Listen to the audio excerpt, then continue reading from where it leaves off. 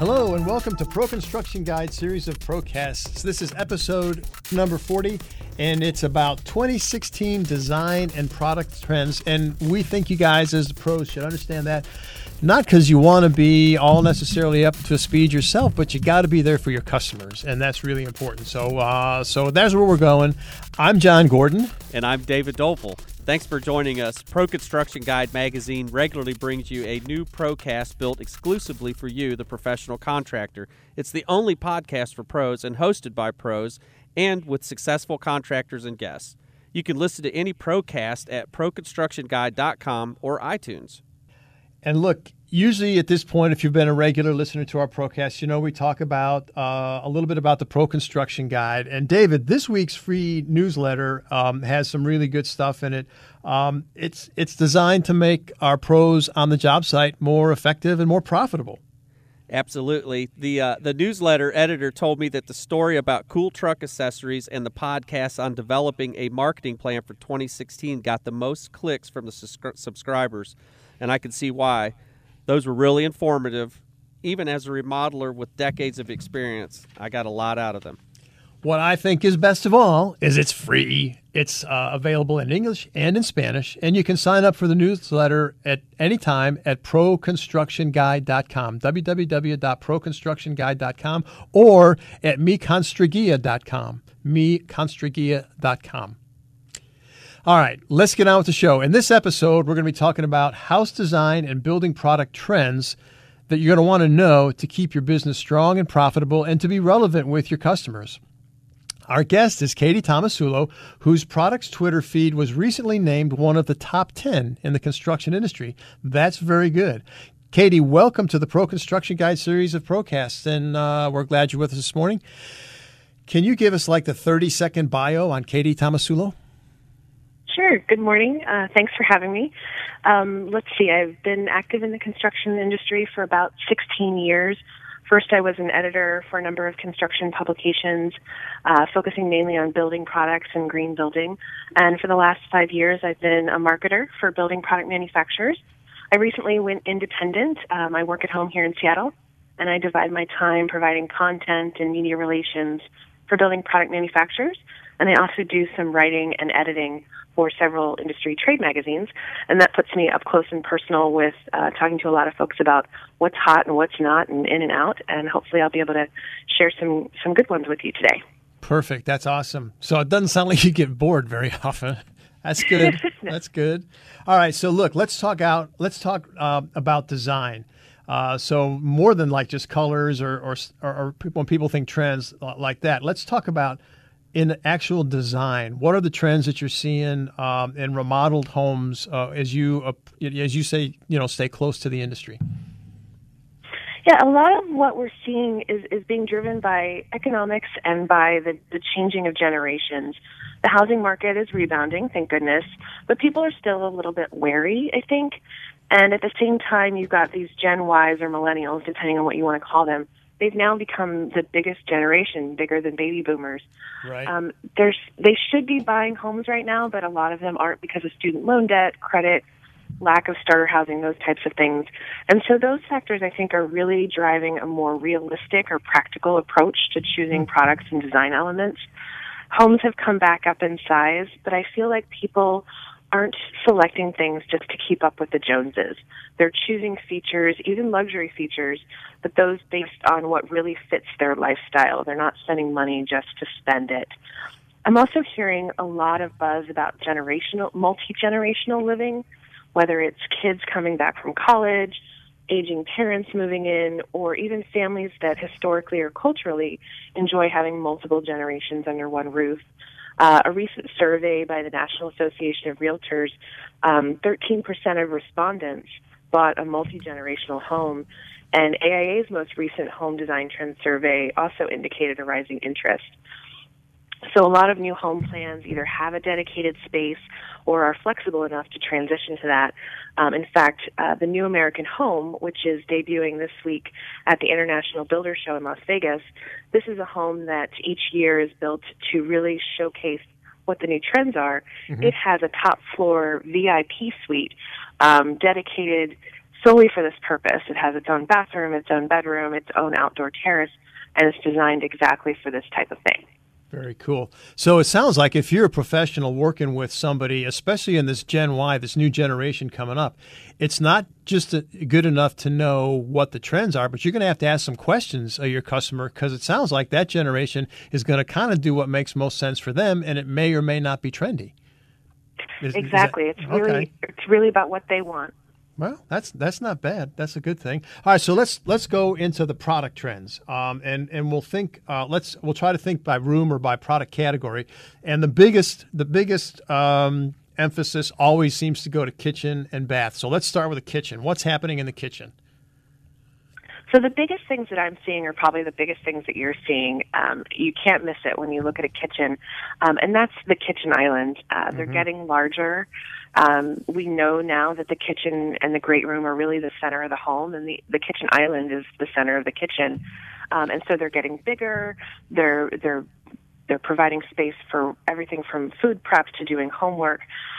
One thing, in addition to the traditional things you think about in the kitchen island, make sure you're including outlets in the island, whether on the cabinets or in these cool pop-up mechanisms that you can have. But considering how many people use their laptop at the kitchen island, that's something that's often forgotten.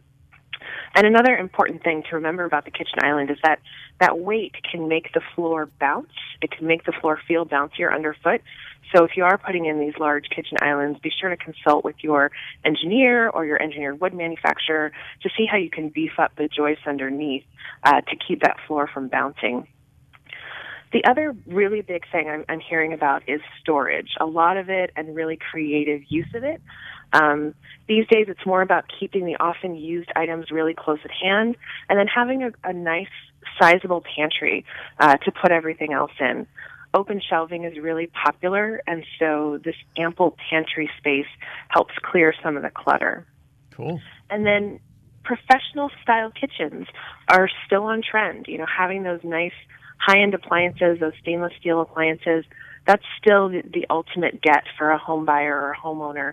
And I love the proliferation over the last few years of touch control faucets. This is an item that is a little bit pricier, yet is practical and smart for homes with families or homes with home cooks. An example of, a nicer item, but one that makes sense to a lot of people. Cool. All right. Very cool. I like that. I really like the idea of our contractors listening to make sure. You said a great thing when you talked about the weight of an island, or even adding granite to a kitchen. If they don't change out the island, you should always check that, because those are huge problems. So let's get out of the kitchen and go into the bathroom. What's happening there, Katie? This is another case where if you're looking at a lot of pictures of homes or visiting a lot of model homes, you're going to see the trend right away as well. And that's what I'm hearing over and over again and seeing in survey after survey is that the Whirlpool tub is so passé right now. Yeah. Instead, home buyers, they want custom showers. And this doesn't necessarily have to mean, 2 shower heads, an array of sprays, although those are nice. But really, home buyers just want something that is roomy and open and feels luxury. And if they do have a tub in really nice custom home master bathrooms, you're now seeing it as a freestanding tub and often even sort of as an art piece in the center of the room. So there are still tubs, but really that Whirlpool has gone away. One thing to keep in mind, though, is if you are getting rid of the tub in the master bath, make sure that there's a tub shower combo in one of the secondary bathrooms, because those are essential for families with children. Regardless of what you're putting in the bathroom, safety is really top of mind. As we know, baby boomers want to stay put as long as possible, but they don't want to live in a bathroom that feels like a hospital. And the great thing is there's lots of options for grab bars that are more decorative and stylish, low or no threshold showers. Again, lots of options for stylish linear drains or shower pans with beautiful built-in tile, and even stylish fold-down or built-in shower benches. And the great thing about all these products is they're not just good for aging folks, but also for everyone. Even a built-in shower bench is great for, a 30-year-old who wants to shave her legs, in addition to somebody who needs to sit in the shower. So the proliferation of really nice, safety-minded products is really helping that along. And then for baby boomers, it's not just about safety, but also about health. According to the NHB, the National Association of Home Builders, there's actually an increase in demand for products that allow you to monitor your aging parent's health in the home, or even features like a yoga studio or a gaming room that can help keep aging baby boomers healthy and, again, staying in that home longer. All right. So let's kind of click our way through the rest of the house, Katie, thinking about inside the home. And let's think in terms of technology, because that, as we talk about both baby boomers and the next generation coming up, technology has a place. It really does, and this is where I go back to that word of realistic or practical. The technology has to be easy to use and enhance rather than complicate life. It can't be a gadget for gadget's sake, and that's why smartphone controls are really popular. I have a friend who's able to control her alarm system, her lights, her sound system from her phone, and it's both convenient and it gives her peace of mind when she travels. And then products that are practical and pretty to look at as well, such as the Nest thermostat, which is this beautiful thermostat that almost is reminiscent of an iPod. People were giving those as gifts for Christmas, I heard. You hear a lot following shows like the Consumer Electronics Show 2 weeks ago, whiz-bang features like refrigerators that take inventory and things like that. Yeah. They're still sort of yet to take off. So again, sort of practical technology. And it comes down to the simple things, too. I mentioned the outlets at the kitchen island earlier, and the same goes for all over the house. I work from home, usually at a desk, but often I'll sit at my couch as well, but there isn't an outlet nearby, so I can't sit there for very long. So just thinking about the way we use technology and Wi-Fi and having access to those things no matter where you are in the house. All right, that's cool. What about, you kind of tickled it with, talking about the Nest. What about energy efficiency? And how that plays into the cost, because our pros are listening and, okay, we'll be energy efficient, but you can't just spend a ton on that because there's virtually no payback for a professional. How should they think about that? Yeah, you're exactly right. This thing of green being a buzzword has really largely faded in the mainstream. Sustainability is still in demand for some, and the leaders in the industry are setting the way for us down the road. But for now, for the mainstream homeowner, it's really about the practical, and that centers around things where you can get a real return on investment, things where you can see what you're saving and what your extra money is going toward. And so now things like Energy Star appliances, Energy Star windows, programmable thermostats, those have sort of become the baseline of must-haves because, again, they're more practical. You can see the return on investment. And energy management systems are actually growing in interest, according to the American Institute of Architects. A lot of homeowners are also thinking similarly when it comes to health and comfort, which is another sustainability term. But they're really more open to considering things like low VOC products and ventilation, even things like sound control. And then one of the most popular things we're seeing is growth in LED lighting. It's hugely popular now. Homeowners have a better understanding about what it is and what it does, and manufacturers are coming out with more options. LED lights top AIA's list of popular green features by a long shot. And they also offer flexibility. For example, I mentioned the New American Home. The builder of that house actually created backlit mirrors using LED tape set behind the mirrors. Yep. And then finally, even residential solar, I think you'll start seeing more and more of. It broke records last year, and that's expected to continue thanks to reduced costs, improving payback. So at minimum, even if your homeowners aren't quite ready for solar, at minimum do some pre-wiring so they can always add it later. Very cool. Absolutely. And I like the part where you talk about green, and it was like just kind of a buzzword because I always tell people my grandmother always called it common sense. So, yes. So it's all good stuff, and we're catching on. The old guys are starting to catch on. I love the LED lighting too. It's just it's awesome. It just makes underlighting in a kitchen so much easier now. Exactly. But what are some other trends inside worth noting? One of the ones I love the most is accommodations for pets. I'm a pet owner myself, and it's very much more acceptable these days to pamper your pet. And if you look around Pinterest, you'll find endless ideas for how to make your home more pet friendly.